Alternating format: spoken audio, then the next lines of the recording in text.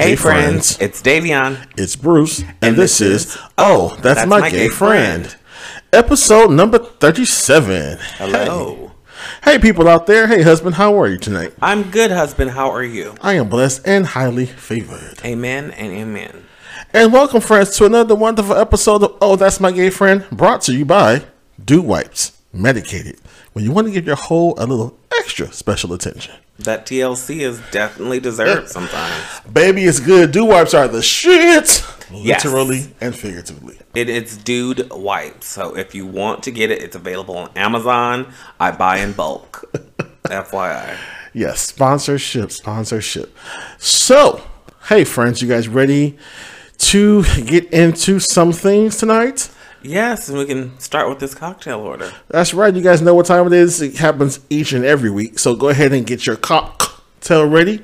And while you gather your libation, we'll tell you our libation selection for tonight and give you an update on our past week. So tonight, husband, you are having a wonderful glass of beautiful what? Water. Hydration is very important. It's all about hydration, everyone. What are you drinking? I am having a margarita. Apparently, it was National Margarita Day. I believe that was this past Wednesday. So I am continuing the celebration with the people. A little strawberry margarita with some reposado tequila. So, all right, friends, you have your libation. Let's go ahead and get this clank, clank, clank going. So cheers. Clank, clank, clank, clank, clank. Clank.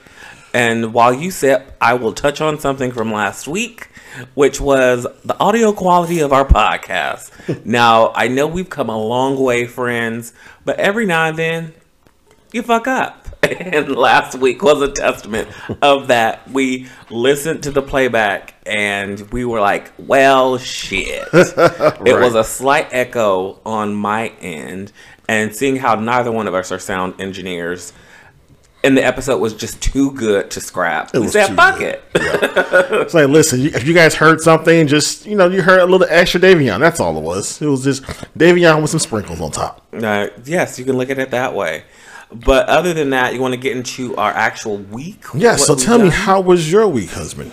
My week was extremely eventful. It consisted mainly of me running errands in preparation for my birthday weekend. Yes, come on, birthday weekend. Yes, a lot of moving parts and fun to be had. Circling back around with invites and friends, making sure that they are coming to the festivities. Now, do you think the people are ready to celebrate all, which is you? I don't think that they are.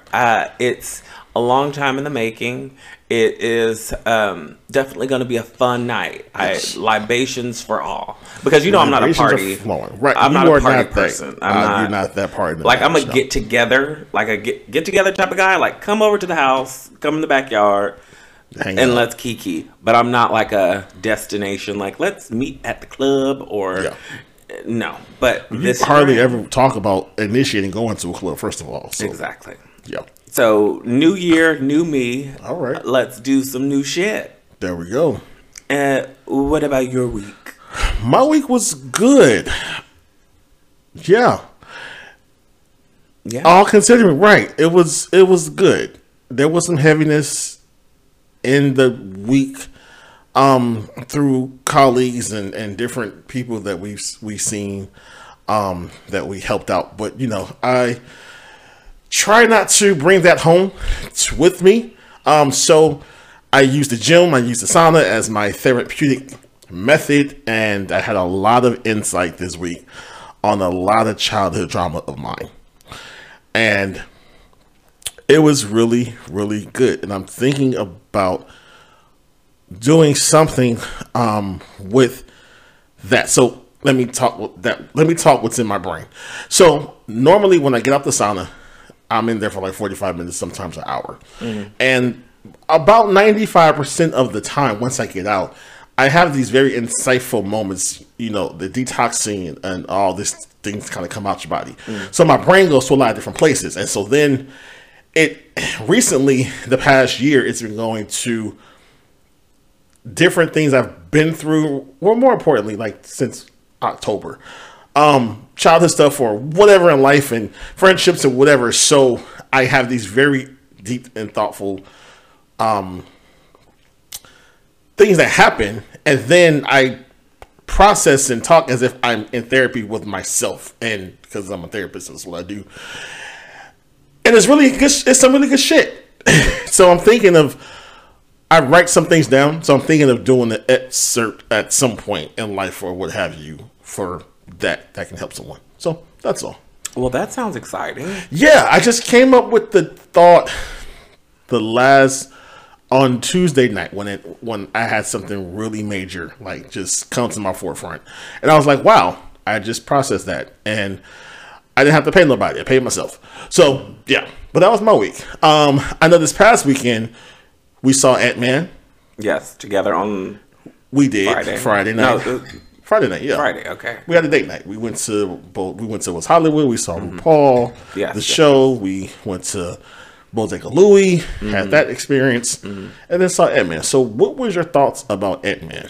It was cute. Okay. For me, as a huge Marvel comic book fan and a Marvel Cinematic Universe fan, I find myself, the last few films, not necessarily getting the feels that I did initially. Okay. So for me, this movie, while I do consider it good, I don't think that it'll be a movie I'll need to go back and rewatch anytime soon, like ever.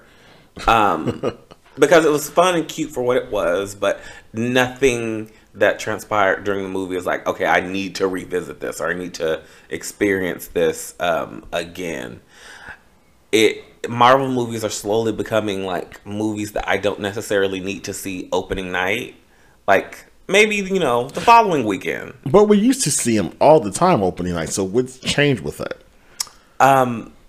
Yeah, it's just not the story. I feel like the overall story of the universe is not as strong as it was before the Avengers Infinity Wars. Okay. Like all of the movies back then led up to that moment. So it was like an overarching theme and they were all connected somehow. And that feeling of a really tight, succinct story is no longer there. And I feel like all of the movies are kind of just doing their own independent thing. And as time goes on and the movies go on, they're all getting a little sillier. Like they used to be action movies with comedy thrown in, but now they're like full blown comedy, like full blown like sitcoms with like superpowers. Especially that last Thor movie. My God, that was funny. It was slapstick. I felt like I was watching a sketch of a Thor movie instead of an actual Thor movie, and that's just not my speed. Okay. So yeah. Now, what did you think? I thought it was too much sci-fi. Spoiler alert. Sorry if you guys haven't seen it yet, but I am not a sci-fi guy by no means. You know that about me. That's not my genre. I don't get down with that. And so the first two Ant-Mans is my shit. Like I like Ant-Man. First of all, I like Paul Rudd. Like he's highly to me. So I want to support him, but then the first two were just different from this. This went to the quantum realm, and I'm not giving too much away, but it was very sci-fi. And I was just like, it was at one point I wanted to look at you, was like, I can just go to sleep. Because, I mean... Well, there were a few moments where you I only closed my eyes one time. It was one time. But, I echo what you're saying. Do I need to see this one again? Probably not.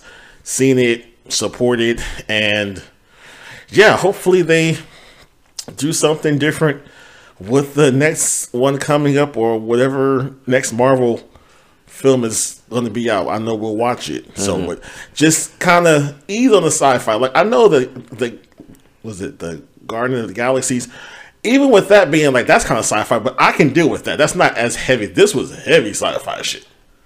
Oh yeah, it was all green screen. Well, I mean, Guardians of the Galaxy is all green screen because they were not filming. No, but I'm just saying, like the creature. I'm like, what the fuck kind of creature is this? Like, it was very like Star Wars. That's what it was. I don't do Star Wars. That's not my gig. So I pay it. So yeah.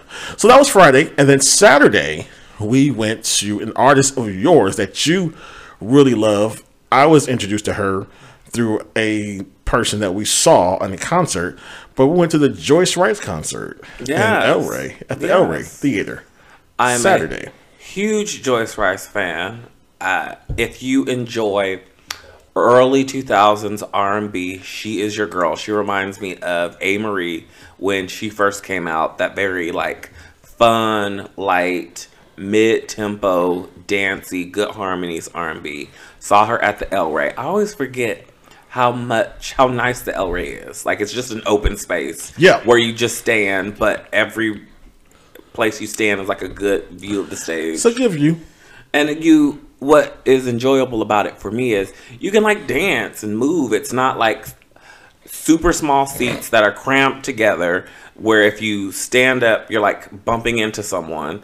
I just hate how venues, especially in LA, have cramped so many seats in where you can't even move and enjoy yourself.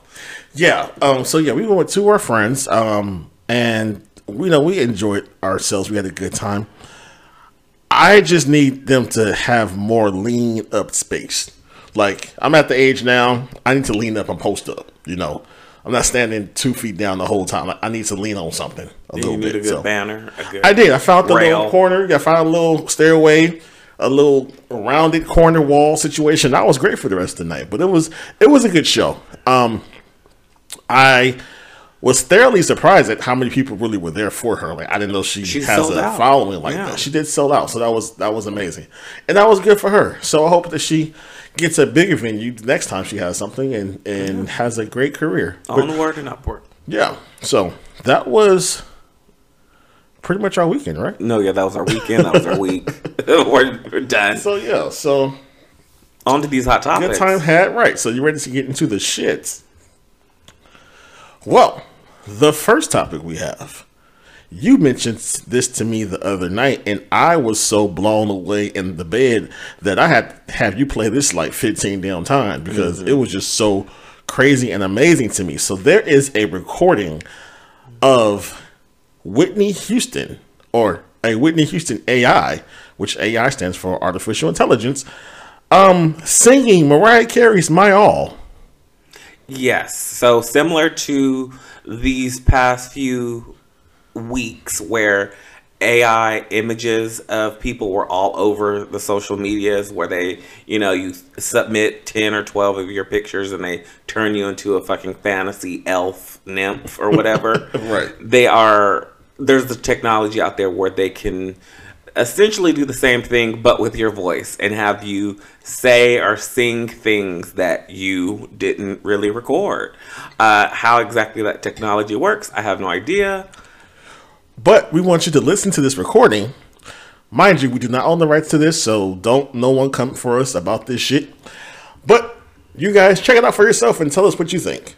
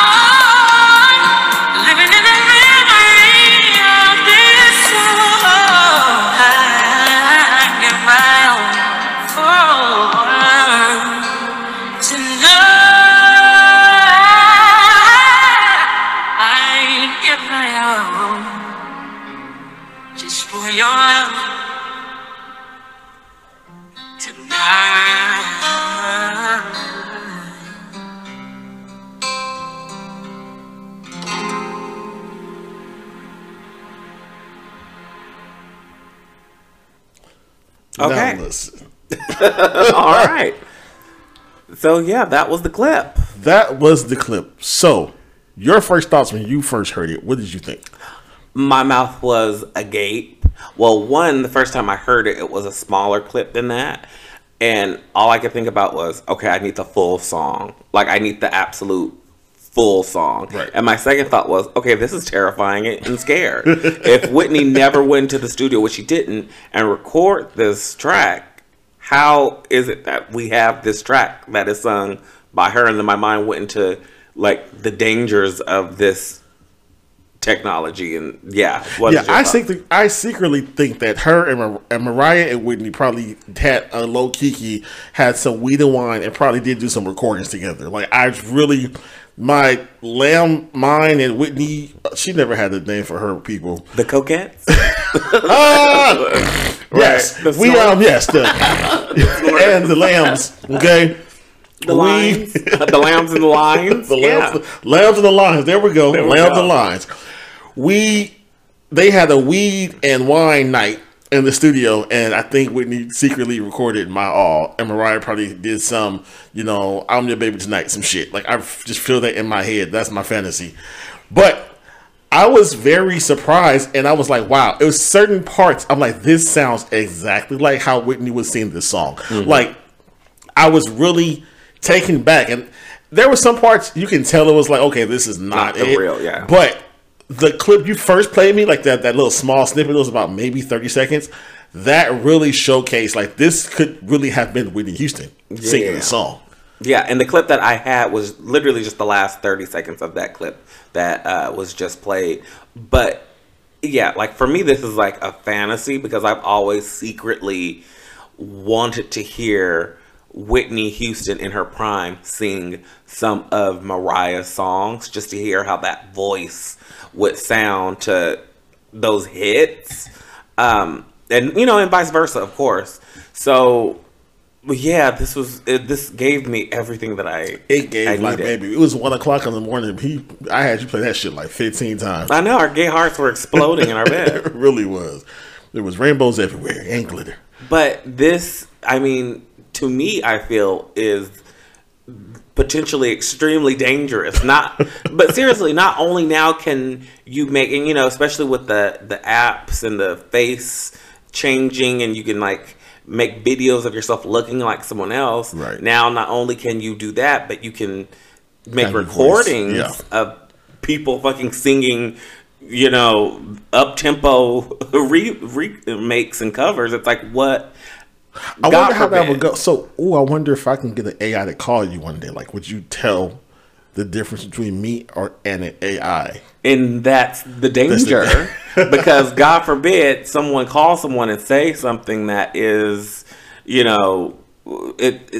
America right now is already polarized.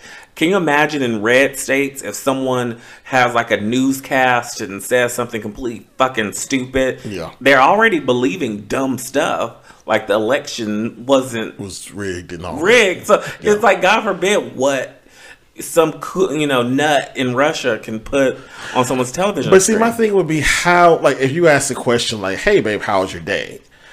I'm just curious to how does the AI know how to respond, how I normally would respond to you. You know what I'm saying? Like, I get that you can mimic the voice and all that and the different ways that someone speak, but just the natural responses of something, like the nuances of that. Oh, I'm sure that can be duplicated. Yeah, so I'm just curious to know, like, if that did. I will look into that and see and try to see, can I call you one day from AI and see if you know it's me or the fake me. Well, if you got that much time on your hands, child, go back in that sauna. I'm telling you, listen, I was in the sauna today. Thoughts come to my brain. So it's kind of like that clip in, what's my favorite movie?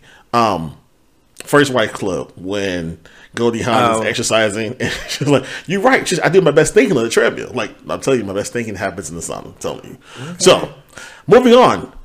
You have some exciting news, or maybe it's not, depending on how you want to take this next topic. So go ahead. Okay, so this past week, UK BuzzFeed sat down with Pink and asked her to rank all of her favorite videos that she's done in her career. Okay. Coming in dead last was the Lady Marmalade video that she did with Christina Aguilera, Maya, and Lil' Kim.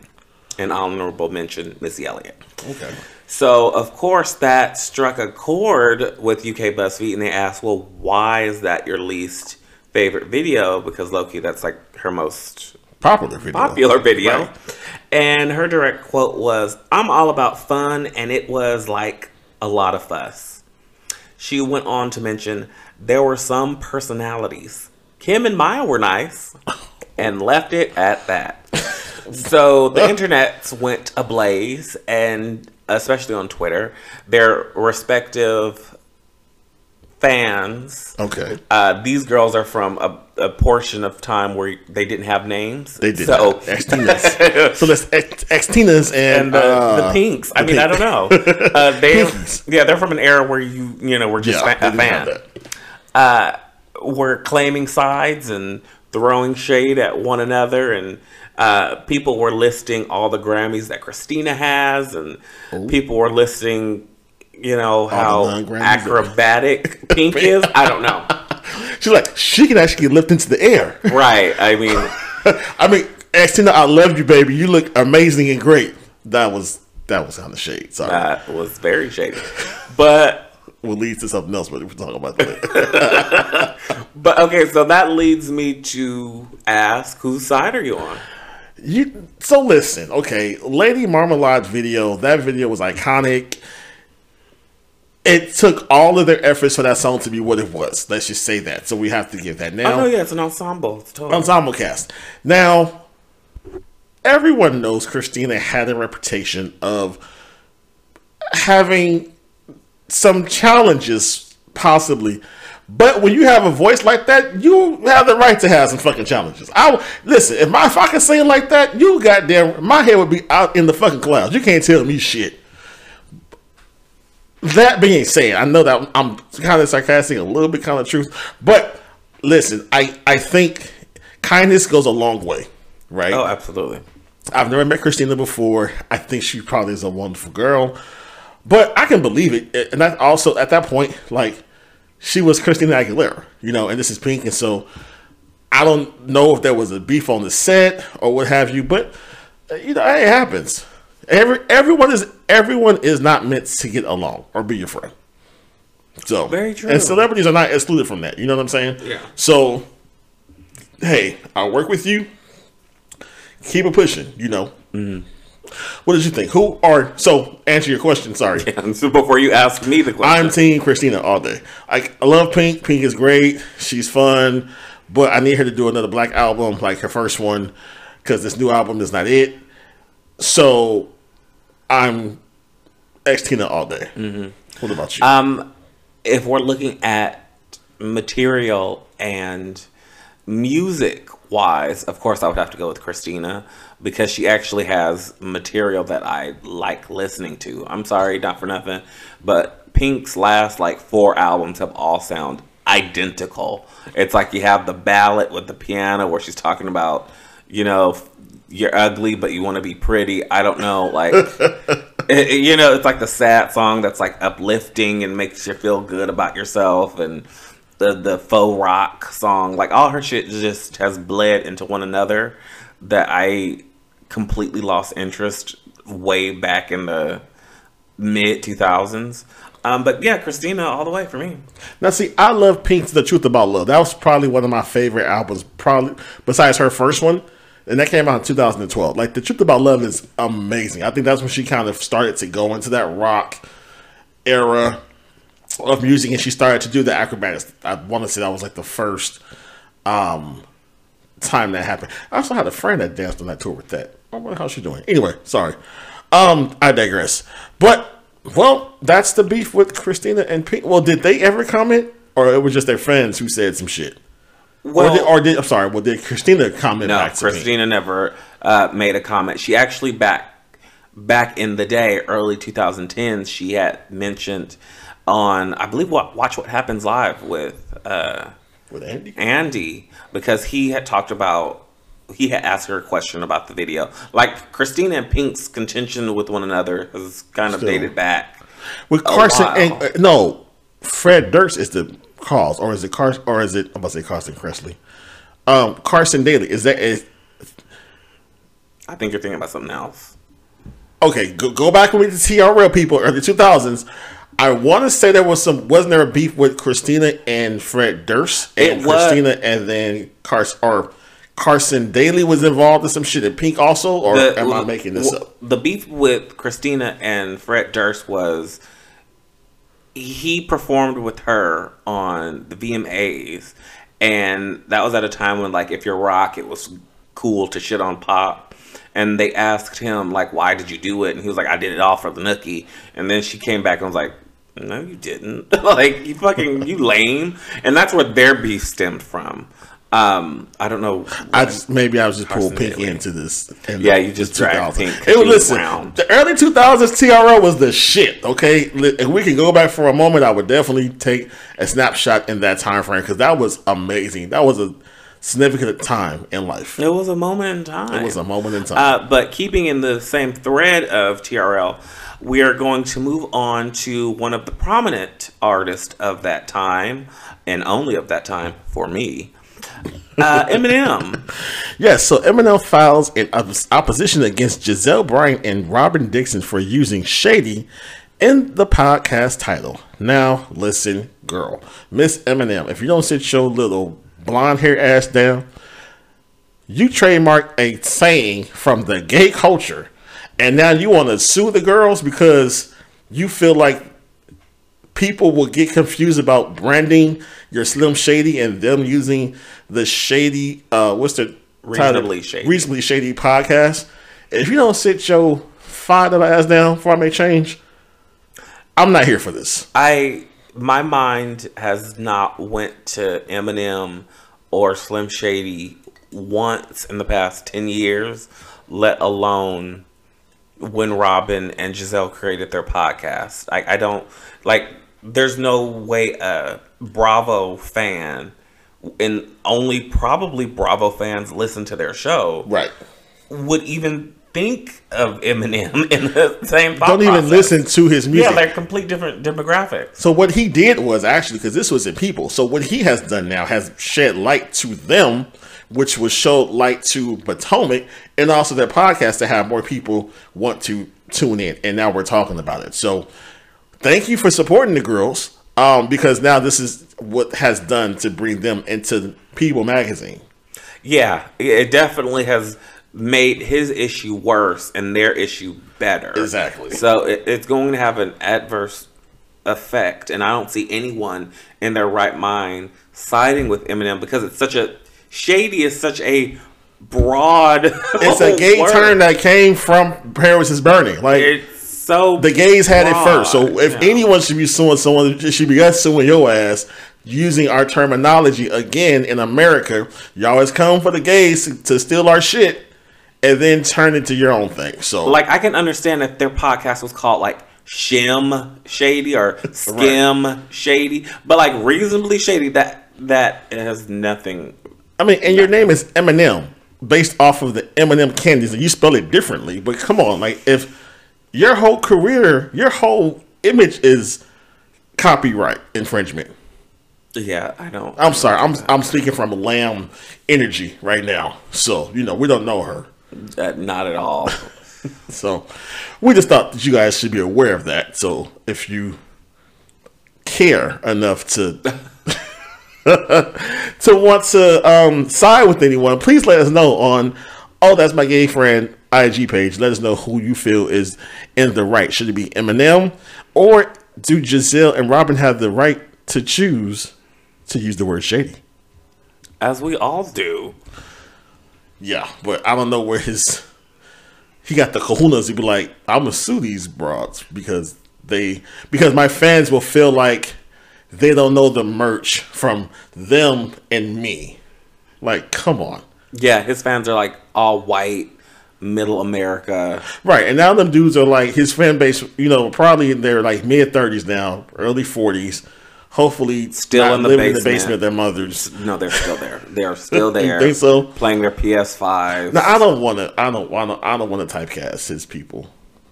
So that's unfair to them. Not shade if it's true. You said that last week. So, is that your Have You Ever Wondered Why? All right. Have you ever wondered why? No, that is not my Have You Ever Wondered Why. Do you have one?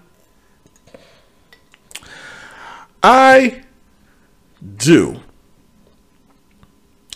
And I want to know this, friends. Have you ever wondered why, when you go out to pick up food, it's a takeout, takeaway? If you're in the East Coast, they call it takeaway. West Coast, we call it takeout. And once you pay your bill, there's an option to leave a tip. Why is there an option to leave a tip if I'm walking in, taking my food away? All you did was go to the back, to the front, to bring my food in the bag, and you are expecting a tip. Why is that? That's a very good question. And who are you tipping, and who does the tip go to? Exactly. Now, I know when we were all alone together and the pandemic was going on and we were all doing food services and making businesses stay alive and up running, I got it. We tipped over. Hell, we were tipping 25% on some places for people, for the drivers and for the restaurants. So totally got that. We are out of a pandemic now. Why is there an option if I'm picking up my food, you would like me to tip you for what?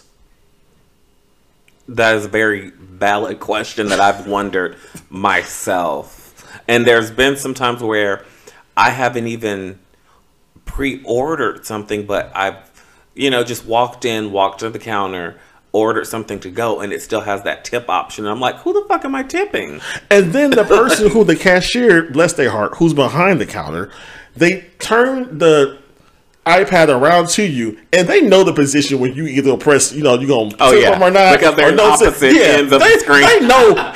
they working enough. They know. And I'm like, nope, no tip, sign my name, and keep pushing. Because again, what am I tipping you for? What's happening right now? So yeah, that's might have you ever wondered why. That's a very good one. It is, because it happened to me today for my lunch. But it's a place I frequent all the time, and so I tip them here and there. But I was like, my shit's like $25 for some poke. Like, I'm not about to tip you for what? Oh, poke sounds good. Like, what are you doing? So what are you doing? So yeah, so that's, friends. If you have any comments or concerns about that, please go to our IG page. Let us know how you feel. Sound off on the issue. Do you think it's appropriate to tip once you go to go do a takeout or takeaway, whichever word you want to use, food from these restaurants? Are you warranted to tip? So let us know. Let us know how you feel. Now, something that we started last week that we're continuing through the month of February is going to be the spotlight on Black queer culture. You gotta say it right. It's spotlight on Black queer culture. I don't think that's how you said it last week, but we'll roll with that. Listen, I think last week you had a bit more of a bravado. It was a bit more spotlight. Yeah, you had some Mariah on Black queer culture. So this week, ladies and gentlemen, and all those in between, we are highlighting the queen herself, Queen Latifah, otherwise known to her family and friends as Dana Owens. So, Dana Owens is an American actress and singer. In 1989, at the age of 19, Latifah released her first debut album, All Hail the Queen, featuring the hits Ladies First. Noted for her work in the music and film and television, Latifah has received various accolades, including a Grammy Award, an Emmy Award, a Golden Globe Award, 3 Screen Actor Guild Awards, 2 NAACP Image Awards, and has been nominated for an Academy Award. In 2006, she became the first hip-hop artist to receive a star on the Hollywood Walk of Fame. Now, 2021, she finally came out to the world. Well, on stage to let the people know that she was here, she was queer, and get used to it. Now, we knew, the family knew. Not say the family means all the gay people, all the black gay people. We knew she was family. Okay, we knew since Living Single. We knew since Set It Off. She was playing Chloe. She was herself. She was very comfortable being Chloe. You know what I'm saying? Now, I will say all this. Cleo, all this allegedly. Because literally, you saying she came out was literally her just saying, Happy Pride, y'all. She never said, I, Queen Latifah, am a proud lesbian lover of a woman. She literally just said, she pointed out to her wife. She said thank you to her wife and their child. She said that. She didn't use the word wife. You ain't getting us shut down. Damn it. I put allegedly. Oh, no. Some awards show allegedly she said Happy Pride. And she allegedly appeared to have allegedly came out of the alleged closet of the alleged homosexuality. Is that better? Yes, because you're making up a whole scenario. She came out with a rainbow flag. She said, like, she literally just said Happy Pride, y'all, because it was Pride Week at the award show that she went to. It happened to fall on the same weekend as Pride. And she just said Happy Pride, y'all. She walked off. She said she gave acknowledgement to her wife who was sitting in the front, who happened to be a woman who looked like the lesbian persuasion. And, listen, we're here for it. You know what I'm saying? So we wanted to honor the queen. Either way, we love living single. Oh, it's a staple in this house. We actually love any film she really does. Only thing that we haven't really watched was, I think, The Equalizer on CBS. No one's seeing a 50-year-old lesbian fight crime. Who's going to do with, like... You talk about me. I mean... Let's be real. She's not kicking no ass of like a 6'5" man. She's not doing all that. She's not doing all that. Let's not suspend all of our fucking. But either way, Queen wanted to give you a shout out and say we thank you for your contribution to the Black queer life culture, to American culture, to Black culture, and just continue being the queen that you are. I mean, I think she's lived her life so much in a way where it was like, is she or is she? But she was like, I'm not going to answer. Like, and I'm going to still have this friend trainer on my arm, and y'all can say whatever the fuck y'all want to say. So I respect that. But I was like, man, can you just come out and just let the people know, so then you can be a positive imagery for a young queer person of color. Yeah. So. But Queen, we salute you, and you are our spotlight tonight. There you go. You ready to take a break and come back with these reality roundup? Let's go. Let's pay these bills. BRB.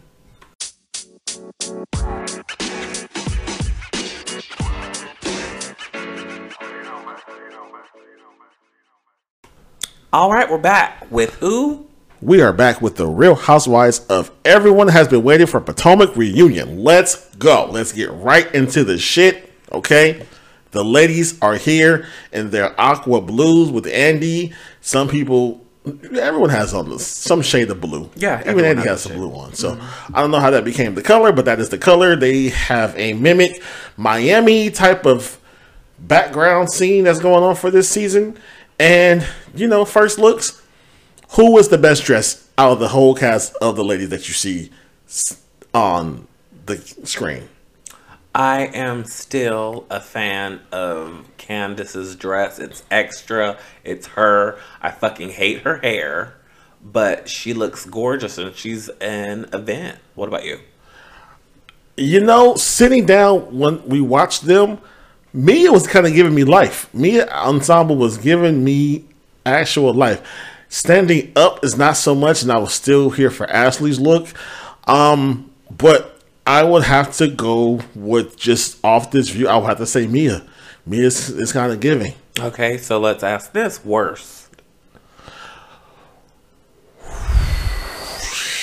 It's between the two ladies who don't like each other at this point. It's between Robyn and Wendy for me. Okay. I feel like it was like construction paper. It looks very uncomfortable. It doesn't look avant-garde. It doesn't look... You're talking about Wendy. Wendy and Robyn. It applies to both. It applies to both. They both look like it's some construction paper based type situation. Like paper mache. It looks like paper mache. Yeah. Mm-hmm. So what about you? Wendy, hands down. Like, I don't know, like that oversized peacock feather that's blue across her chest. Like you said, it just looks like foam core, it wrapped around like wires. No. Yeah, she's a beautiful girl. She's a beautiful woman. So, I mean, the skin was popping. It was glazed. It was glistening. All the chocolate was doing what it was supposed to do, the Godiva. But it just wasn't a look for her. So, we move on and we have Andy talk about Ashley and Michael's living situation and their prenup. And also if she has any issues with any new men in her life. And Andy finds out that Ashley has brought the house with Michael. Mm-hmm. Michael has the key to the residence, and their arrangement is if they both have keys to each other's home, and one another are supposed to call an hour in advance if they're going to just do a quote unquote pop up type deal. What's your thoughts about the pop up and her living situation with her soon to be ex-husband purchasing a home? Well, I mean, we've touched on this throughout the season because that's been her only storyline. I think it works for her. I mean, I can understand the setup. You know, you're co-parenting. So, you know, there are instances where you'll probably need to get into someone else's house. Like the baby left their binky, or you got to get some, you know, a specific item. It's like, okay, well, shit, you're gone. I'm here. Let me just get in and get out real quick. Right. So I'm not opposed to them having keys to each other's homes, especially if they're in a good place. Like if they're in a place where they can communicate and there's mutual respect there, which it appears that there is. Like Ashley's so unbothered by it. I think it's fine. I still think it's absolutely weird to buy a home with your ex-husband, or current separated husband, whatever. Legally separated, right? But we've come to find out she's doing this because Mama ain't got no coin. She doesn't, and so Candace, my chocolate sister, Candace points out the hypocrisy of it all, and she mentions the fact that for a couple of seasons, a certain person, Ashley, has degraded her and made her feel badly about her, in Candace's words, generational wealth, because her mother was the co-signer of her condo with her and Chris. And so Candace, in the Candace fashion and the only way she can, asked Ashley, well, could you afford your $2.5 million home without Michael's help? And Ashley responds, you know, it was more than that, but no, I couldn't. She was like, oh, okay. So just wanted. It's funny how it's okay for you to get help, but when my mother, when I have generational wealth supporting me, it's problematic. So it was definitely, I'm Team Candace on this issue, because Ashley, you wouldn't have this spot without Michael. That's why you had to buy it together, and you could have brought a different home. And I think that for her to be a young woman, she needs. For her to solidify herself as an independent person, I would have preferred for her to buy her own home. Whether it could have been $500,000 or whatever it is, at least to know that you can support yourself and don't have to look after Michael finances to financially, because apparently her prenup is not. Remember when she signed that prenup and she would have to stay for 5 years and all that? Apparently she's not getting no money. She ain't getting nothing. So you have 2 kids by a headache, and you don't even get compensated for that shit. So, I mean, to go back to your point, I think everyone in her life would have preferred she bought the home by herself. Shit, even people that hate her would have preferred she bought the house by herself. But for whatever reason, she feels like she has to, you know, and like you said, instead of getting a modest, you know, $1 million or $800,000 home, which I'm sure she can afford that on her own. Exactly. Like Mama had to go for the multi-million-dollar house. It's like, I don't necessarily think you need that, especially considering in order to get that, you would have to still be under the thumb of this gargoyle. Yeah. But for the next 18 to 20 years. Such is life. She likes it. I love it. Right. So that was one drama that we kind of went through. And then the second one. Now, people, I hope you had your calculators out, or you just know basic math and numbers, because Mia had the entire cast, and I think America, confused on how many board members are there for the company that she had, that her husband was voted out of. So you want to tell the people, do you remember what happened with this situation? Barely, because it was so confusing that she actually didn't even finish her thought. But she initially had discussed that there were 3 board members. 2 of those board members came together against G, her husband, right, and voted him out. Now, he still kept all of his ownership, but he just didn't have a voice on the board. Yeah, he couldn't make decisions. Yeah.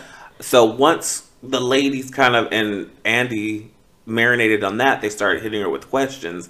And then it quickly became, because all the women were like, well, you say you were a CEO, so are you on the board? And she was like, yes, I'm on the board. It was like, okay, but you just mentioned only 3 people were on the board. She's like, well, yes, I'm on the board, but then somehow it became 8 people on the board. Right.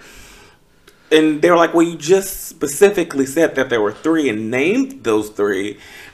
But now it's you, so Candace was like, so that makes 4. And then she was like, well, actually, there's 8. And then Gizelle was like, I thought she was going to say 7. It was a whole extremely confusing. And instead of Mia just articulating herself and being like, you know what, guys, I misspoke. Let me clearly lay it out this way. She just said, you know what? Since you guys are laughing at me, because this is a very serious issue, and I'm just not going to talk about it anymore. And it's like, well, good, because I was getting a headache. Right, because the allegations are that they were fronting their lifestyle based off the monies from the company. Yes, so basically they were skimming on top. Right, it's skimming on top and trying to do side deals, and so the brothers voted their brother out. Basically, it was like, well, no, and there was a new contract or some stuff. All business shit. It just seemed like a very dog-eat-dog world type of shit that was kind of going on with them. It actually sounds straightforward in her first explanation of it. I bought 3 people, 2 people ganged up on the one guy that was probably abusing his power, probably giving his wife a fake title, and she was going around abusing that fake title, because there's no way, if she's truly a CEO and truly a board member, that this could have happened. Well, I think she has a board seat, but I agree with you that they were giving themselves more credit than they probably should, because they have a company, but they also had investors in it. People they had to answer to. Right. So, and it was a public company. So, yeah, either way, I hope they figure their financial situation out. But they had to downgrade all these different homes and properties that they were renting and all of that shit. So, they're no longer in Potomac, actually. They're not in Potomac. That was a rental property. That house was a $65,000 a month rental property. That they renovated. Yeah. That was a poor investment. That was stupid. Why would you put money into something that's not yours? Because was it rent to own? With the potential to buy. Right. And there are some properties out there like that, right?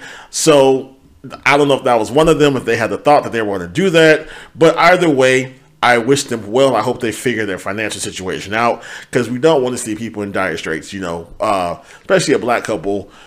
So figure this shit out. And we also cleared up her cancer scare. Question mark?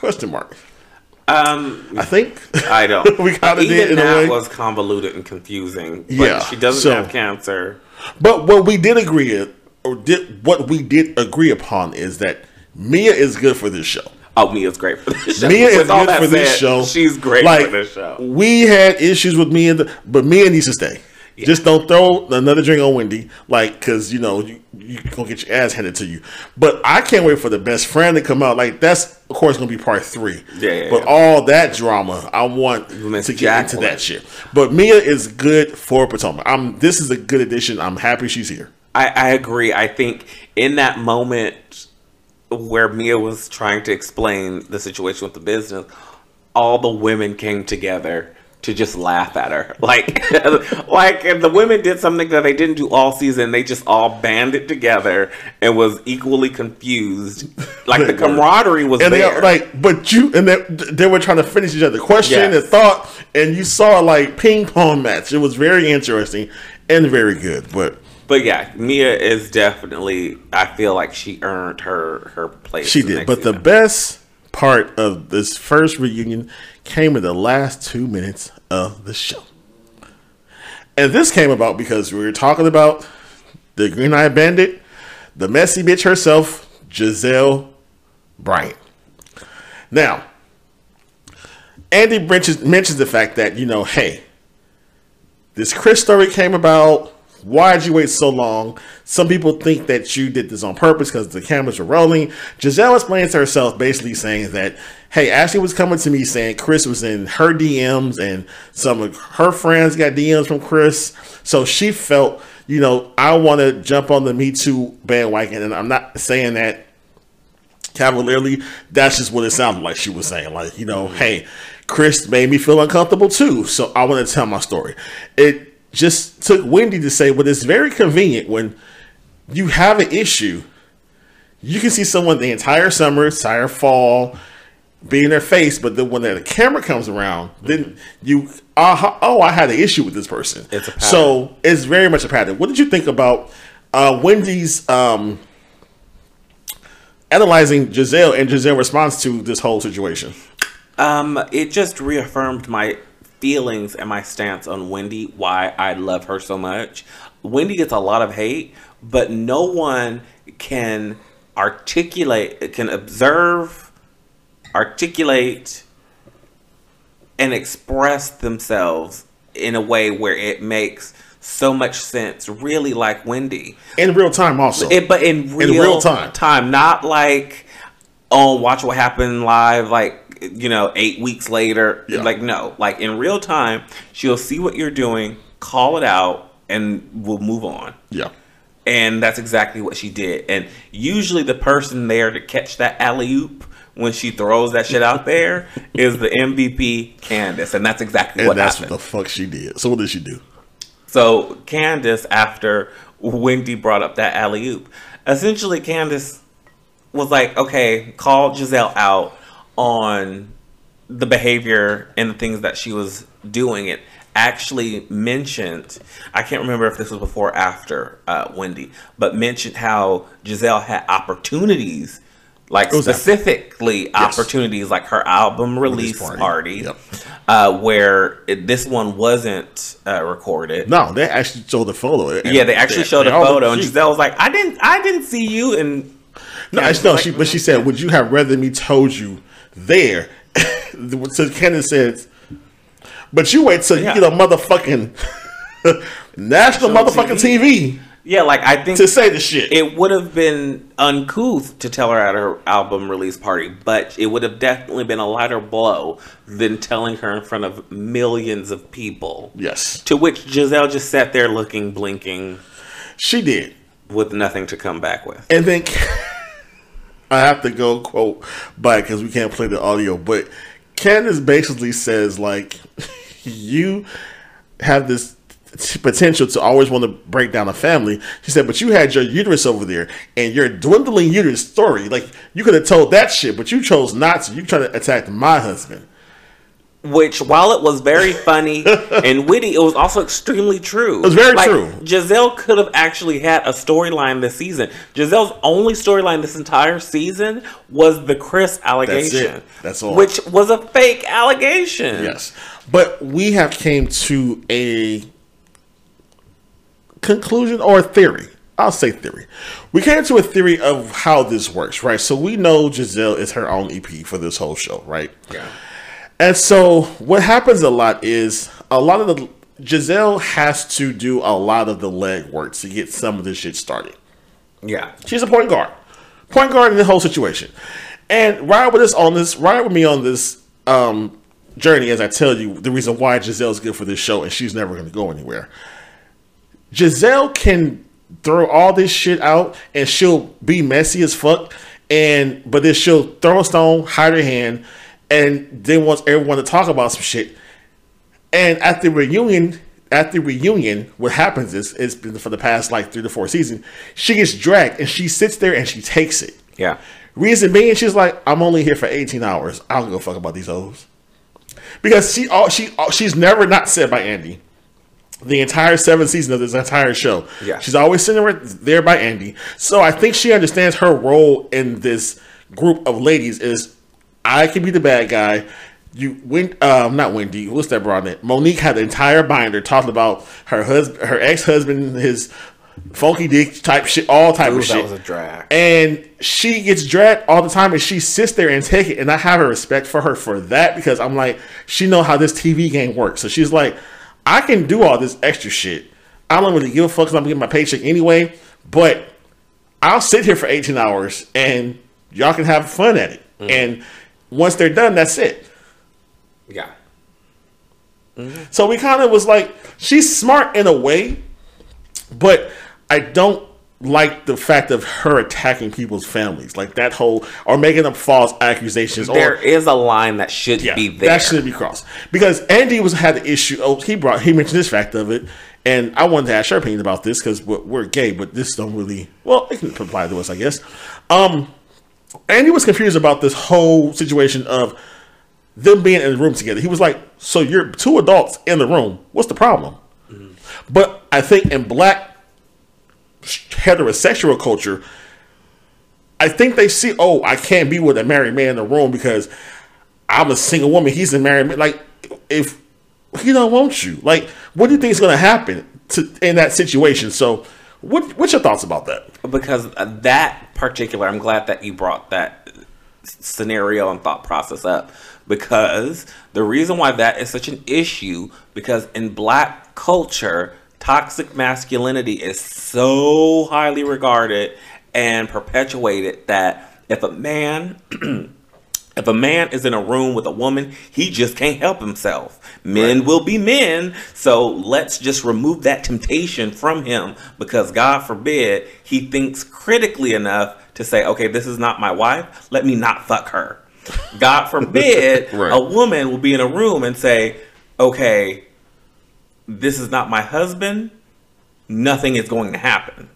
God forbid either two of those scenarios happen, so it's best, if grown-ass man and a grown-ass woman that aren't married just stay as far apart from each other if there's no one else in the room. That's such asinine thinking to me. I don't understand it. And it's not because I'm gay. It's just because I'm a critical thinking person. Because the same thing can happen in the gay world. But that's what I'm saying. I've met strangers and had them in my room. I've told you went to a party, you know what I'm saying, or whatever. And it's no thing like, who the fuck was you trying to fuck? I'm like, no, we're just fucking friends, or just many people on the street talking, right? And so when Andy, you saw him literally thinking like, what is this problem? Yeah, and he's like, what is the issue? And I think also Chris being white, it's like, I don't understand. And I'm looking like, this makes a lot of sense, and I think maybe the world also, people haven't talked about this, but I know in black culture it's a big thing. Like, you better not be in no room with no married man, like a hotel room with a married man by himself. Why not? Like, if you know Chris, you had a good relationship with Chris, he asked you, hey, I want to talk to you for a second, whatever, come to my room. What's the fucking issue? Especially if you all are at the hotel. You're all at the hotel. And it's not like it's not like he cornered you. And now, if he cornered you in a space, or he had positioned himself where you felt like you needed to run and you couldn't get out, he took his dick out, some shit. Like, if he did some type of predatory shit, I get you. And I'm not. I just, for me, it's just looking at like, so man and woman can't be friends and be in the room together. Black people, like, what? And that's why Andy, I'm so glad he did that. He was like, I don't understand the issue. And also, it's context, because it's not, again, like they were on the street, they saw each other, and he was like, come up to my hotel room real quick. Right. They were all already in a hotel filming something together. And the only place that they could get privacy was in a room, because he wanted to talk to her, whatever the situation was. It wasn't like they were at dinner and he just like, you know what? You want to come back to my hotel real quick? Like, we talked about this ad nauseum, but it was a good perspective you brought up. Yeah, I think it's just a black heterosexual shit, and with, like you said, toxic masculinity going on. I don't understand it.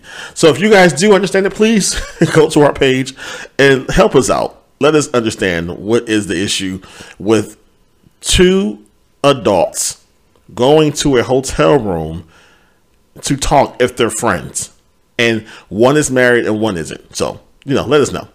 So anyway, that was Real Housewives of Potomac, the reunion. We have part 2 and 3 coming up. Wait. Can't wait for all the hot topics with that shit and all the juicy goss that's going to happen. So let's go ahead and move up the East Coast and go to Jersey and talk about the Real Housewives there. So we first see that Rachel, the new housewife, she takes her daughter to take some photos for her birthday. It's her second birthday. And I was curious to know, why are we following this lady and her child to take pictures? Because we literally have nothing else to talk about as far as Rachel goes. Like, I feel like out of the two newbies, Danielle is the clear, like, front runner of the two. Okay. Like, I feel like the Bravo was like really like, yeah, Danielle's gonna be the new girl. And then they saw Rachel, and I feel like maybe Rachel was just a friend of, but maybe she did something later on down the road that we haven't seen yet, that they were like, oh no, we gotta give this bitch, well, they don't carry anything, but we gotta, give this bitch a black dress. Like, she gotta be in the opening. I just feel like she hasn't, like Claudia Jordan in Atlanta, where she was supposed to be a friend of, but then she cussed Nene the fuck out, and they're like, give this bitch a peach. So we didn't really see much of her in the beginning. I think that's what it's going to be with Rachel. What she's going to do, who knows? But I feel like she was probably like a late addition.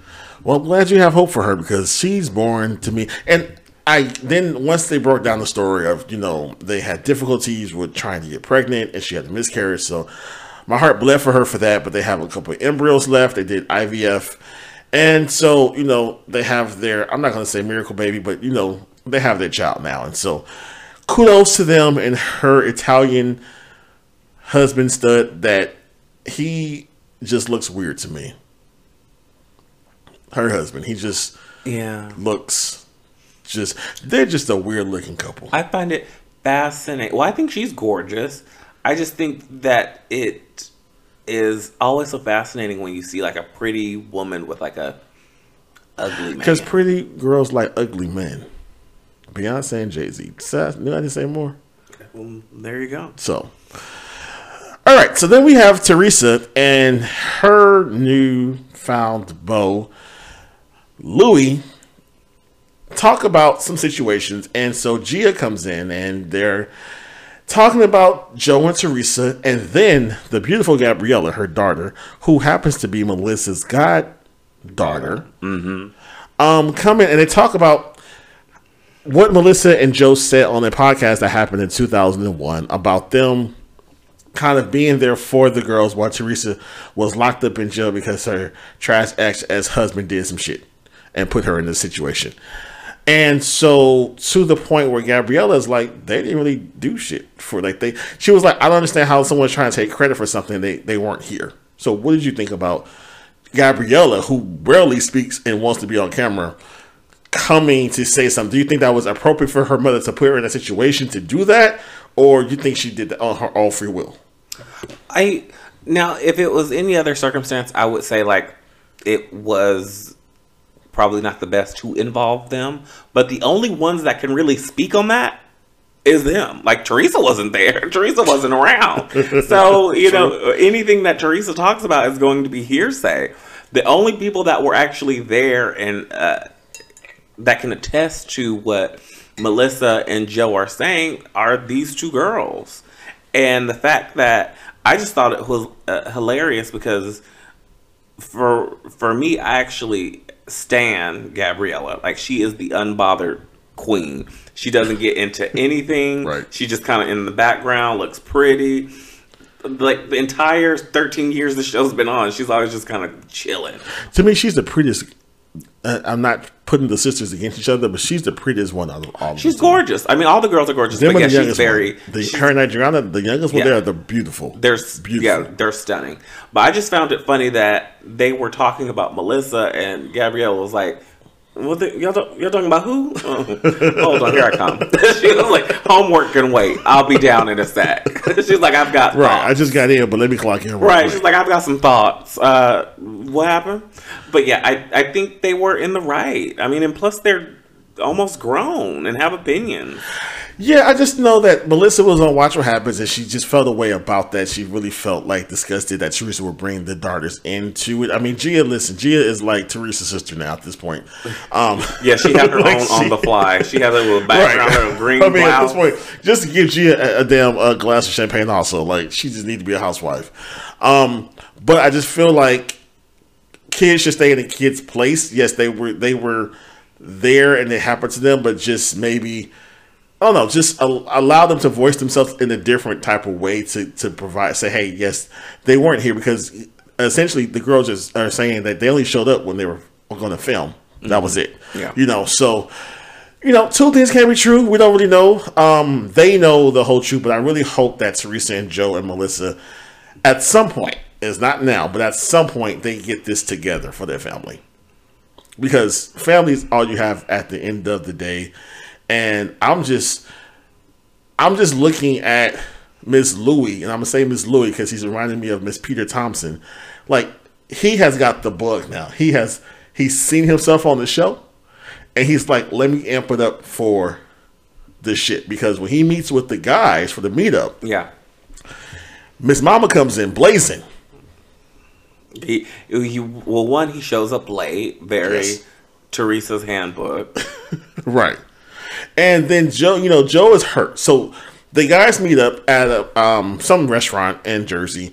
And I love the guys because I think this is the only franchise I want to see the husbands. Because the husbands and this make sense. Because they are part of the show. Yeah. Because they all get along. They all are able to not get involved with the women's shit, but they have their own shit. You know what I'm saying? And they kind of see like, listen, you're part of this group. Like they tell the new guys like how to kind of take the ropes with this, and they did that with Rachel's husband, which I love. That I vibe with him because he was like he fit right into the group. Louis, on the other hand, he on some fuck nigga shit. I don't know what the problem is with him, but all in all, they were basically saying Joe had an issue because his in-laws were not invited to the wedding. He brings us up with Louis once he actually gets to the table, and it was Rachel's husband, I can't think of his name, but he was basically saying, like, for an Italian family, the in-laws were great with Teresa's parents. They were a family. Yeah. So for you not to invite the in-laws, like, that's a slap in the face. Yeah, that's a big no-no. It's a big no-no. And then also because Teresa is the oldest, and it's, I guess, believed that the oldest daughter is supposed to be like the mother to the siblings, and so she's supposed to take on this mother role for Joe.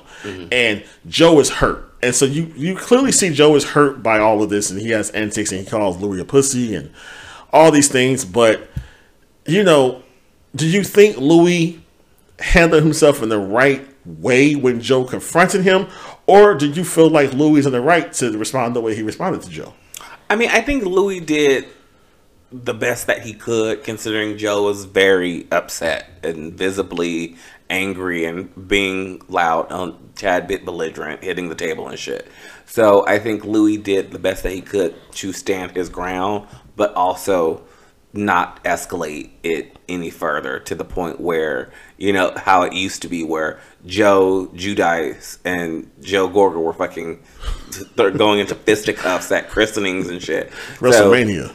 Right, exactly. So okay. I think Louis did all that he could in that particular moment. But also at the same time, he did also say you just need to talk to your sister. Like, you guys need to talk. So it's not that Louis is trying to, like, rip them apart or just, like, whispering in her ear. I also think that he's just reaffirming his wife and being like, you know what? You're not the bad guy. You're not, at fault all the time. I feel like he's just in his wife's corner, which you can't be mad at. Like, I think in this situation, there isn't a good guy or a bad guy. I think they actually take turns pushing each other's buttons and being stubborn. Okay. Joe and Teresa. Okay. And I think in a situation like that, Louis and Melissa, unfortunately, have those roles where, they see their spouse hurting. Of course, they're going to be like, well, this fucking sucks. I don't want to see you sad. Right. But at the same time, you don't want to see your spouse be a punk either, So it's like you sympathize, but you also, sometimes you may put jumper cables on them. And I think that that is where we are right now. Okay. But nobody's going to fix this except for Teresa and Joe. Yeah, I really hope that Bravo allows them to will pay for some family counseling, because they cause this shit. No, seriously, Right, no, they are the corporate of all this. Like, if it wasn't for this show, Joe would still be here. He wouldn't be in Italy. Then no one went to jail. Like, Bravo needs to pay for some therapy for this family. So, but that's the Real Housewives of Jersey. We'll see what happens next week. Let's move on down this line to some people who got married at first sight. Yeah. So this week we have all of the couples moving into their apartments. Moving day. I hate fucking moving. In day. High five for no more moving until we win the lottery to new house. Yes. And then we can just have people do all that shit for us. Literally just show up from a vacation like, I'm ready to move in. But in addition to move-in day, we also get to see one of the professionals be professional for the first time all season. Pastor Kyle is back. How do you feel about that? You know, I have a love-hate relationship with Pastor Kyle, because he doesn't hold these men feet from the past.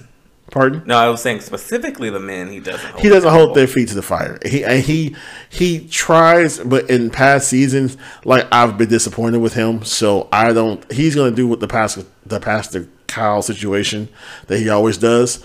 But there's some hard hitting questions and some direct conversation that needs to happen with certain people, and two couples in particular. But I'll wait till you go down the line and talk about them. Okay, well, let's start with the couple that I feel probably hate each other the most, and that's Dominique and McKinley. Get a divorce already. Let's just stop this charade. Like, there's no way that they can turn around, because I feel like they legit, not necessarily dislike each other, but there's legit resentment there, and they just known each other for like 2 weeks. This broad, when my disdain for her happened, when she said, "I'm not about to have a petty argument," he was like, "So my dogs are petty?" He's talking about his dogs. She doesn't show any interest in his dogs or wants to know anything about him. But to backtrack, she felt she wanted to be with someone who was more established and had, maybe a house and all these type of things. So, I guess a man's man in her eyes. But Mr. McKinley, right? Yes. Apparently he's into the weed selling business. So he got a coin or two. So he's like, I can just move down here. I can get me a house if I want one. Yeah. But I'm trying to be the smart thing and see how I feel about this city and X, Y, Z. So I just don't understand her. I know you don't like her eyebrows, so I can't wait for the Shade Fest to happen with you, so you have the floor. Actually, no Shade Fest. I'm coming really logically this week. I don't think that they will make it, because she has, in her mind, a preconceived idea of what she wanted of who she wanted to be with. I feel like she's coming with the energy that the men typically come with on the show, where it's like she's coming on the show expecting this particular package that she hasn't been high enough to get on her own in the wild. Right. So she came on the show hoping that they would give her exactly what she wanted and not necessarily what she needed. So she has this man that she actually needs in her life, but she can't see that because he's not in a particular package that she wants. And she's just been, I think the entire time that they've been together, doing, like, even on the honeymoon, doing, and even though she's been initiating, it's been strictly initiating things that she wants to do, and having or feeling some type of way when he's not reacting the way she specifically wants him to. I think it's an issue that she doesn't care about basically any of the shit he cares about, or doesn't even care to ask about what he's into. I was kind of gobsmacked when he mentioned she never even asked the name of his dogs. Who doesn't ask about a puppy? A huge deal. Exactly, especially for a puppy parent. Like, for you not to care about who they were with before or what's important to them. Yeah, it's just sad. And he's checking out. He's completely checked out. Like, he didn't even want to look at her apartment. She was like, here's my stuff. He was like, can we go now? It was very uncomfortable to watch their interaction to the point she didn't even want to move in. Mm-hmm. She didn't want to move in with him. And they talk about that. Pastor Kyle does his Pastor Kyle bullshit. But something happens next week where I think it's going to be a big deal of something to the point where they may divorce. I feel like from the preview that we saw. And I would be perfectly fine with that. Moving on down the docket. I mean, I felt like they were the spiciest couple, but then we have Gina and Clint. Now, Gina ain't trying to move in with Clint. Not at all. And she actually tells him that, and she quadruples down and tells Pastor Kyle that shit when he comes. She's like, yeah, no, buddy. What do you think about Gina and Clint? I think that Gina is trying to use her pussy power in this. Now, do you want to say you'd be uncomfortable? You slept in the bed with a man you didn't know you knew him for less than 48 hours. You slept in bed with him. Yeah. So what's wrong with sharing a space with him for this process? This is my issue with this show. It's just like the girls that go on RHOP when it's always a sewing challenge. You know, for the past 15 years, it's going to be a sewing challenge. Take your ass, go to a school, take a class or two. This show here, Married at First Sight. You have to move in with the people. You know this. Why are we having these conversations, arguments about being uncomfortable, or talking about, well, let's go, I'll stay in my place, you stay in yours, then we'll come back for a second. And that doesn't work. You're going to have more space. And you're not going to be in the same space with the person to actually get to know them and want to get to know them. So I think Gina is using her pussy power to try to manipulate a situation to say, well, I don't feel comfortable because where we are, and I think we'll be better just being in our own places and then getting to know each other, which Pastor Kyle calls bullshit on that. I'm glad he did. Clint is willing to work on the shit with her. He's like, I don't think that's a good idea, but all right, you take one room, I take the other. Like, that can still work because you're still in each other's lives. But, I hope at some point, maybe the second week, she decides to move in with them. What did you feel about their situation? Yeah, I think what she's trying to do is just put in safeguards for herself, where if they're not living with each other, and at the end of the 8 weeks, when clearly they decide not to be together, she can at least have something to blame it on. Like, right. Instead of her looking like the bad guy, she can be like, well, we just didn't spend enough time together, and that's why I'm choosing not to stay together. Instead of just saying, I'm not into it, I don't like gingers, I don't like redheads, like whatever. Be careful of the ginger word. Or her just saying, you hurt my feelings, and I never fucking recuperated because I have, weight issues since I was younger. Like, I just think there's not a level of accountability on her end that it needs to be.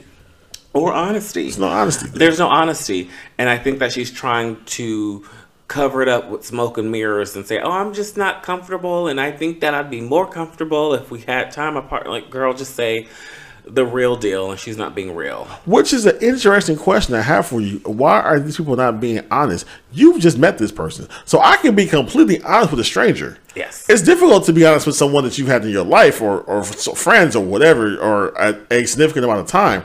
But someone you just met, that's the ideal time to be as completely transparent. Like, yo, I don't like what the fuck you did. Like, that's a problem. I don't understand why they're not being so more like that. That's very interesting. But here is my take on that, because it is not just them. It's them plus America. So I think that they are aware that they will be perceived a certain type of way, because there has been past seasons where there have been people that have been aggressively honest and transparent, and they've been completely drugged. Well, no, because it's a difference being honest and a difference being cunning and being a cunt. Like that cunt named Melissa. Okay, or what's her name? I'm like, what's her name? I don't know. But there's a difference between being cunning and being a cunt. Like, that's the difference. It's definitely it's definitely a difference between being a bully or someone that's just abrasive and being honest. But I honestly think that they take into account public opinion when some of them are on the show. That's the only thing I can think of, because like you said, you have really nothing to lose. You have nothing to lose with saying, you know what, like, what's going on here, or I'm just not vibing with you. This is not going to work. I know myself. I know I'm not going to get over this shit. Like, say that. I think an American, the producer and the show can respect that. Now, you may fuck up your check, but hey, did you go in this for a check, or you went into this for marriage? But I mean, also being vulnerable is not the easiest thing to do, regardless of. You signed up for this. You know what you were doing. Then you had to go through a psychological test and evaluation. You know how hard that is, to the depths of what they had to go through. I don't want to hear that. So, but who do we have next to break down and make cry? We have Kirsten and Shaquille, and we saw that Kirsten has zero furniture and apparently lives in a trap house. Talk about being not the trap house. I honestly, here's my take really quick. Go ahead. I think it was a stunt. I don't think that's Kirsten's real apartment. There's no Airbnb. I think it's an Airbnb. I'm dead serious. There's no fucking way. There's one thing to be a minimalist. Yes. And to not have nightstands. Like, where you don't even need them on both sides of the bed. Just one. But just one. Where do you put your water? He was like, where do you put your phone? She was like, in the bed with me. There was like no pictures. There was nothing. Her apartment honestly looked like the apartments they move into. Like the generic model apartments. It's like, I don't think that was her place. Now, her being a black woman from the South, you know, we all know the colloquialism that we have of you're not supposed to put your purse on the floor. Why? Because you'll always be broke. So the fact that she has her purse, her Louis bag on the floor, I kind of rock with you. Her Louis was the nightstand. It literally was. That's what the nightstand was. I support what you putting down. Yes, it could be Airbnb situation, but yeah, it was bad. We never saw his spot though. We never saw his place. We didn't. I don't know if they showed like a little bit, and I think they may have even showed a bit more the episode when they didn't go to Jamaica. They ended up having to go to his hometown because he had school shit to do. Right. But for whatever reason, in this episode, we didn't go back to his place. But yeah, they're still not going to stay together. So Pastor Cal sits down with them, and I'm laughing because he says, you guys are a power couple, and my head automatically went to, so they're a bearded couple. And if you guys don't know what a bearded couple is, that means there's a gay guy and there's a straight woman, and they can perform or be a very powerful dynamic duo, right? They can have their shit together, but because of his or her, let's say, because it can be both people, sexual preference, they are someone else's beard. And he says, you guys will be the perfect, like, you guys are a power couple. I felt that Pastor Cal's congregation probably are filled with people like that, because he feels if he sees them as the ideal power couple, it's very clear that someone's not living and walking in their truth. And she tries to allude to not the sexuality part, but to the fact she's like, there's no romance here. There's nothing. Like, I don't vibe with him. Like, there's nothing. Doesn't she literally say that she's not attracted to him? She basically says that. She literally says that. She says that in more or less a very obvious way. And he's like, but you hold. She's like, oh, okay, yeah, okay, there's some attraction. Yeah, okay, sure. Like, it's just obvious that he is not what she was looking for. And he is just happy that a woman likes him. And this is the thing. She's not willing to play ball. Like, he just, I think, because I do think that he is a homosexual. Yeah. And I think that he just wants a woman to play along. Yeah. Like, just play your role. I'll take care of us. Gotcha. But let's just keep up appearances. Yep. Like, she's not playing her role and at least trying to play the part for the cameras. And I think that's his issue with her. Her issue with him is that he's just not the nigga she wants. Right. So that's them. Next, we have Jasmine and Eris. I don't have much to say about these two other than he is still an idiot. He said that he's usually would be the type to make R&B videos in hotel suites, but he just can't, for whatever reason, find the dick strength to give it to her because she is very, very, very attracted to him. And he just doesn't feel the same about her. He keeps putting an emphasis on how attracted she is to him. Yes. I've never heard her once say how hot he is. No. I mean, she may mention, like, okay, like when Pastor Cat asked, how did the wedding day? She was like, oh, okay, you guys did a good job. He was fine. I feel as if he, like, sir, come a little closer, sir. You are not fine. Like, you are a hood like 4. Out of hood gangster niggas, you're like a 4, maybe even a 3. You're not fine, sir. So I don't know what this elevated delusion of attractiveness of self-imagery has came from, sir. But you're not that guy. Moving forward. Yeah, that's all I have. Yeah, that's all I got for them. Lastly is our favorite couple, the GOATs of the season. Yes. Nicole and Chris. So literally they are getting along beautifully. The dogs are crazy about her. Right. The dogs, the 3 of them actually get along because Nicole and Chris took the time to fucking Google how you introduce dogs together. And they did it on mutual territory in the open and not like in a dark hallway like the idiots did last year. So everything is going smashingly with all 5 of them. Right. The only drama that they had this episode, and it seemed a little contrived, it stemmed around both of their leases being up around the same time. So Chris suggested that they both extend their leases for, what was it, 8 months? For 9 months. For 9 months, just to ensure whatever happens at the end of this process, that both of them have homes to go to. What is your thought on that? I think that he either doesn't have family there or friends.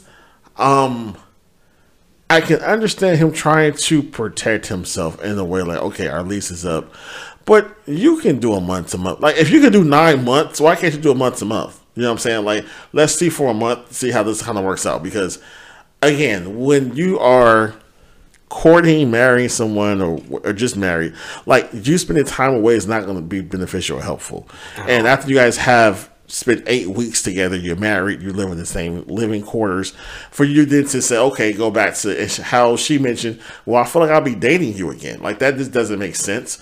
And so she's clearly on the path of, after 8, she's like, so after we say yes, right, where are we moving to? Right. She's like, what she's on house that are path. we buying together? Like, I love her so much because she knows what she wants. She's like, I signed up for this shit. It's gonna fucking work, and we're gonna work this shit out.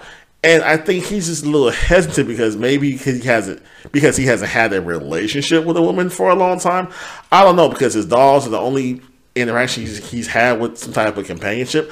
I'm not sure what his issue is, but I do hope by the end of the 8 weeks they do change that agreement that they have. I really hope that happens. I do too. I think with him, I don't fault him because I honestly, looking back at how he's reacted to certain things, like at the potential of him not being able to take his dogs in or what have you, he doesn't have a safety net. Right. I think he is truly out there in Nashville alone. Yeah. So he has to do things to ensure that he and his dogs will be okay after this situation. I do feel like he definitely wants to be with her and wants it to work out, but he will be doing him and his dogs a disservice if he doesn't have a little bit of a safety net for himself. So I can't fault him for that at all. Because even, let's say, worst case scenario, right? They move in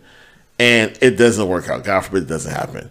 But I don't see her being the type of woman to be like, all right, you get to go the fuck now. I feel like she could cohabitate with you until you figure out and you get to a new place. And then you get your back on your feet.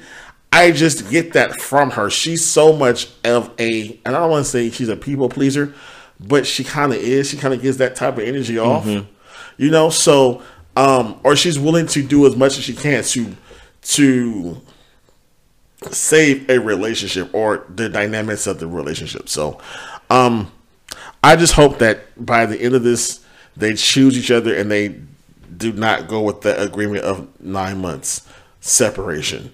Yeah, I feel like they can definitely be a great change in each other's lives. But that's all I got on them. That's married at first sight. So let's get to these queers and steers and deers of RuPaul's Drag Race. So this week was Ru Lollapalooza. So basically all of the girls had to lip sync against each other and take them out one by one. And there was no actual lip sync assassin. Everyone kind of... I wouldn't say that. I would say between... is the lip sync assassin of the season? Anitra and Sasha Colby, that last lip sync was magical. Baby. Take away from that... That is what this show is supposed to be. There were seasons where every lip sync battle was just like that. Yeah, memorable, every one. And these girls, they try to do some Jedi mind tricks to let me pick a girl who I think I can beat. But the gag was when you got the ball, your name got called, you picked who you wanted to go up against. And then that girl had the chance to pick the song. So it was a fair playing field, right? Yeah. So some of the girls will pick a song like, okay, well, I think she would want to, do this song and won't be that good. And some people, did good, some people didn't. So I was happy with who was eliminated when it was all said and done. Absolutely. Spoiler alert. Well, the shit came out a week ago. Ain't no spoilers. Everybody know it. Jax was eliminated. She should have been gone episodes ago.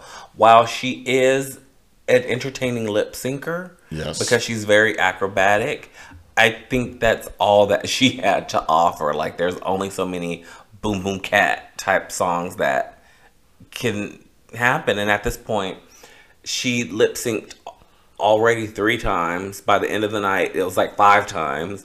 And you've seen every move that she possibly could have done. Right. And the way she got to lip sync, because the last 3 girls. And so out of the last 3, it was Jax, it was Spice, and I forget her name, but she looks like Detox's child. Anitra. And so the gag was whoever ball got called out, that girl got to save one of the contestants. And so out of Spice and Jax, people thought, okay, well, she's going to fucking save Jax and go with Spice because she can lip sync against Spice, and Spice was not a lip sync girl at all. No. But what Anitra did was she actually saved Spice, which I thought she would do, which was the best thing, and she went up against competition. Unfortunately, Jax thought that doing all this, the flips and kicks and cartwheels and tumbling would help her. Because what was the song that they did?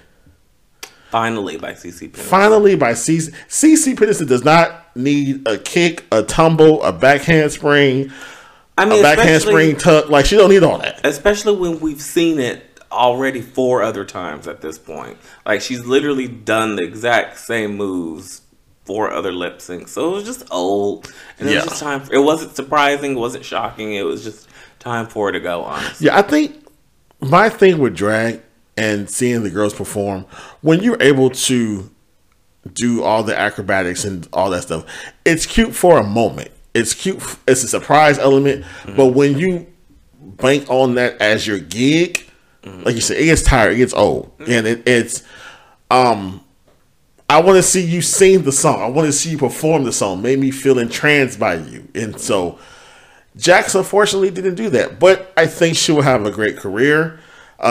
He's a cute boy. He is a much cuter boy than a drag queen, I will say he's that. a very much cuter boy than he is a drag queen. I don't see him going that far, but that's very optimistic of you. But for me, Jax wasn't... I'm just being honest. Jax wasn't memorable. Jax wasn't...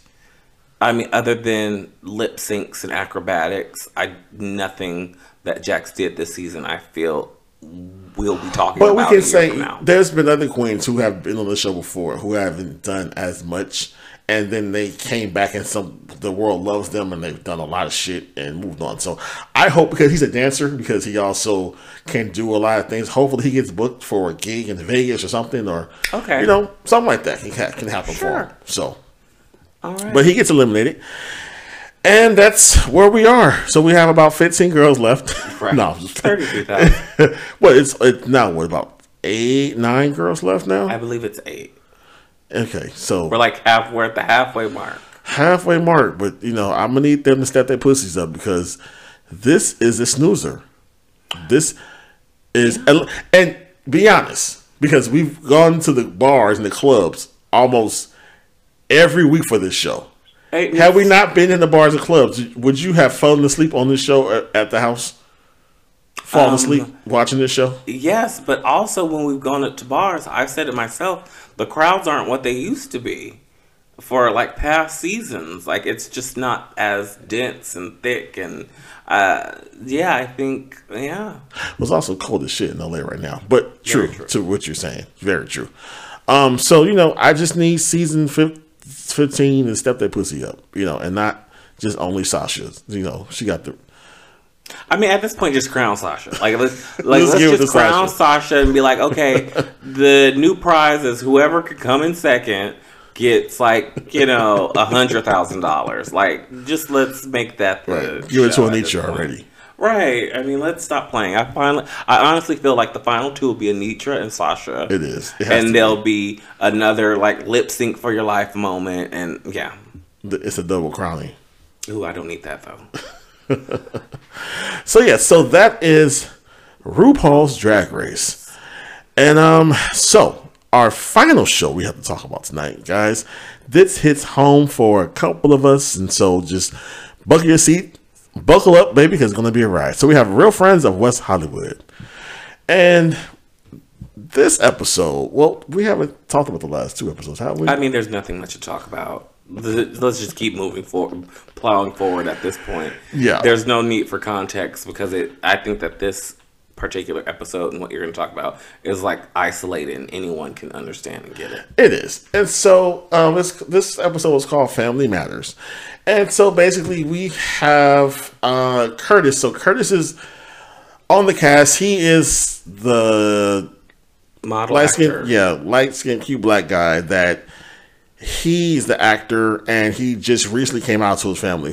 He's from Kentucky. His family, seem very conservative or Christian values and all that. And so he's fearful of his family not being accepting of him, or having challenges once this show actually airs and having to answer to people. And he just has a thing with his siblings. He loves both his brother and his sister.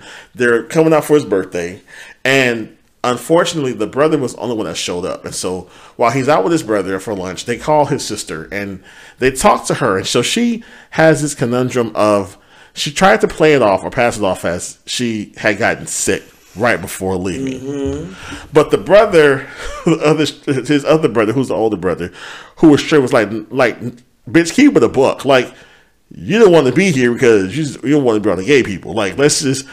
But she also ended up saying, she decided that she didn't want to be labeled as the one with the Christian values who I can accept you, but I can't accept that. And so by her coming out to LA would be condoning his lifestyle. And I hate that fucking term, lifestyle, because he's living his life. So what were your thoughts about that? It sucks. But yeah, I mean, yeah. So I guess my question to you, I mean, you're the one with the standpoint. Yeah. So, because my thing is this: it's family members who try to use Christianity as a way to dehumanize you or say, I love you, but I can't support that. And so I have a lot to say about this fucking topic, but I just wanted to give you the space to kind of see if you have ever seen any similarities in your life with this or had any type of experiences with this.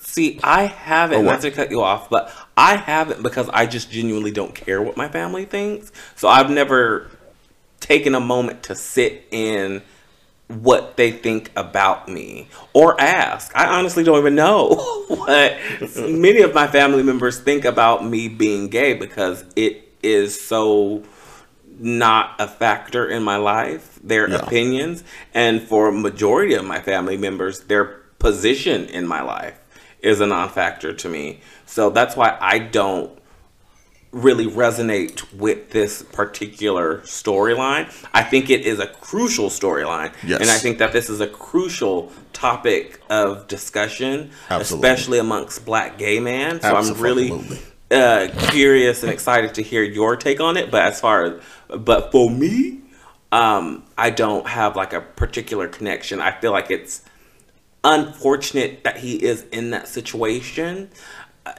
because you can tell he clearly loves his siblings and his family, right, and extremely cares about what they think. I just can't relate. But okay. So while you prepare your monologue, it's my moment.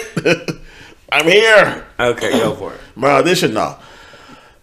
So I'm going to preface this by saying, if I have any family members listening right now, I would advise you to stop the podcast at this time, because I'm about to say some shit that may not be favorable. You may not like what I'm about to say. So, just want to put that fair warning out there. So for me, this is quintessential Black fucking people issue that I hate so much. Don't disguise your shit of saying you're saying I don't love you unconditionally. My love for you has conditions, and my love has conditions for you because my belief in God and my religion says that what you're doing, how you live your life, is wrong. Now, we ain't gonna talk about all the people who aren't married having kids out of wedlock. We're gonna talk about the people who are having side bitches and all the other shit. We're not gonna talk about the people who fucking people on their periods or eating shrimp or all the type of things. It's so irritating with Black people that you want to cherry pick the Bible to make a reference for you to support your belief system and what you want to feel. But if we go to the Bible, no one's living by the word of God all the way through. Okay, that's why we have the New Testament. So my thing of it is this is beliefs, and we can have a belief system to guide us, but the world has changed. There's a lot of changes in the world, and my thing is, my God who made me he knew who I was before I got here. If I made an image of him, then there's nothing wrong with me. Let's get that clear, first of all. Secondly, if you have a condition on who I am and what I love and who I am loving, because I am me, because I know no difference. I never liked women at all, ever in life. I had girlfriends because I had to play a fucking role. So just like you couldn't change your eye color, I can't change who the hell I am. So if you have an issue with that, you would kiss my Black ass, all of it. And so growing up, I always had this mentality and I had that thought process, but I couldn't verbalize it to the way I wanted to, because I had to, one, live with my parent, and be supported. I couldn't support myself. But once I got to an age I could, and I just didn't give a fuck, and I came out at the age of 17, and I had support of certain family members or what have you. But and in a way, as this is the bottom line for me. When I told my grandmother told me, "You're still my grandson. I love you," and she threw Bible verses at me. But I was like, my grandmother said to me, I don't give a fuck about nobody else in this world. What the fuck you guys say about me? But what's irritating for me is the fact that people, Christians, who want to say themselves Christians and want to be so holier than thou, you have all type of skeletons in your fucking closet. You have all type of shit. But we're supposed to be okay with that. Or people, or you may not even be that religious, but you just don't understand. You have an issue with homosexuality. And it's just like, it's part of nature. It's part of the fabric of what the world is. It's been around for fucking centuries, thousands of years. This ain't nothing new. So if you don't understand it or can't understand why, I can ask the same question about you. My thing is, you're heterosexual people have an issue. Let me step back. Heterosexual black men have a fucking issue thinking that their thinking is the only right way, and that's it. And that pisses me the fuck off. And every black male in my family has heard my opinion about this, and we have gone toe to fucking toe. Because you're not going to talk to me like I'm fucking crazy. Your opinion does not matter more than mine. Because you got mad shit going on in your fucking life that you don't fucking do, that I fucking see. And I condone and still love you unconditionally, but you have an issue with the way that you say my lifestyle choose. No, fuck that. My life is my life. So if I can support your bullshit, then you should be able to support mine. But if you don't, then I see who you are. And my thing with that is, you're a hypocrite. You're less of a man to me, in my opinion. And I just feel that Curtis, to bring me back to the show, he will get to a place in life where he realizes he can't protect his family. And sometimes you have to step away from certain family members when they have certain ideas about how you're supposed to live your life. Because again, they are doing shit in their lives you may not approve, but you still fucking there. You still don't denounce them, but they're so quick to want to denounce or say something against you because of who you are. Again, I was born with brown eyes. I can't change that, nor can I change who I am attracted to, who I love. Period blank. And once people understand that type of logic and get that through their fucking heads, then you will understand that you won't have the high rate of suicide rates of queer people. Because people don't want to accept them for who they are. They didn't make themselves. They didn't go in a book in a store somewhere and say, let me pick this life that will be disparaging and hard as fuck for me to deal with. No one showed me a catalog to say, let me check this box to make my life harder. That didn't happen.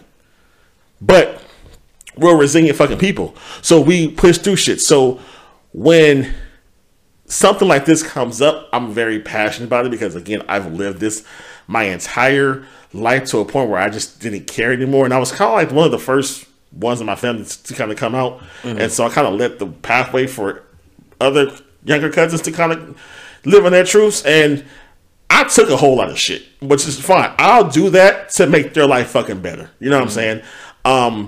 But I really hope Curtis gets to a place in his life where he can just live and don't have to worry about protecting his family or the imagery or thinking about them.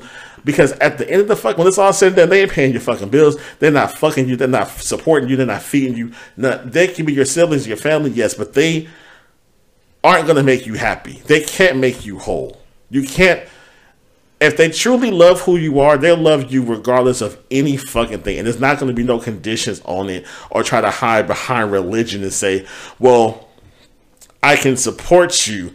I just don't support that. Because, again, are they eating shellfish? Are they did they sacrifice their first child? Like, there's a lot of things in the Bible that they're not doing also. But again, they want to cherry pick what they want to be convenient for them to be comfortable. So that's my take on that. Okay. And that's Real Friends of WEHO. Real Friends of WEHO. It's just because when I saw his plight, I saw the anguish in his eyes. He was crying, talking to his brother. His brother was like, I just love you. He was like, all the other stuff, we can figure that out, but I love you, and I'm here to support you. He didn't try to use the Bible, but his sister is the one who pissed me off, and that shit resonated with me with some other family members and things. And I'm just like, yo, we not doing that. Because again, I can go there with you if you want to go there. And I've said this to people many times in their fucking face, and they chose not to do that with me because they already know I'm not the one or the two, and I'm not damn nor the three. So anyway, wrapping up this. Wrapping up this wonderful episode of Oh, That's My Gay Friend. Babe, who is your bestie of the week? So my bestie of the week, I'm actually going to split it and give it to Nicole and Chris from Married at First Sight for knowing the show that they signed up for and actually giving themselves to the process and doing what they are actually supposed to do on the show. And that's giving each other a chance. Who knew? I love that. That's amazing. Who are your besties of the week? It has to go to Candace for the fucking read for Gizelle. I'm sorry. I think Candace is taking the record. She's been between the two of us. She's been the bestie of the week for 3 times. You know what I'm saying? A month running. She's still standing. Still standing. You know, she got some more shit to probably say. She may be a bestie coming up, but Candace, hands down, this week was my bestie of this week. So, you guys, we want to thank you for giving us almost 2 hours of your time for today. You have 22 more hours to be with yourself. Be kind. Again, if you have any comments or questions, concerns, please go to our IG page and leave them on Oh That's My Gay Friend at IG, or you can email us any questions, comments, or concerns at ohthat'smygayfriend@gmail.com. I also wanted to add really, really quickly, guys. We know it's a lot of you guys that are listening now. We thank you and we appreciate you. But if you could also leave us a review on Apple, on Spotify, on whatever respective platform that you listen to, because the more reviews a podcast have, the way the algorithm works is that podcast is suggested more to other people. Therefore, more people will listen to us. Therefore, more great things will happen. So if everyone that listens to us at least leaves one review, that will help us out tremendously. Give us 5 stars. Of course, we want good reviews. Keep the negativity to yourself. No, I want the negative. Bring the heat. We want the smoke. Bring the negativity too. You want the smoke? That only helps us grow. That helps us grow as a people. So we want the negativity as well, not only the good shit. But give us reviews because that helps us out in the long run. So Thank you and appreciate you. Thank you, guys. And so on that note, friends, be kind to yourself and, hug a neighbor or that fucked up family member you have. Just, sometimes you guys just give them a space, but then give them a hug, okay? Until next time, friends. Bye. Friends. Today's episode of Oh, That's My Gay Friend is brought to you by the letter A. Hey, listen, did y'all really think we were going to teach y'all something? This podcast is just to have a kiki with my husband. Tune in next Friday for an all-new episode of Oh, That's My Gay Friend. Follow us on Instagram at Oh, That's My Gay Friend, or email us your questions at OhThat'sMyGayFriend@gmail.com. Until next week, bye, friends.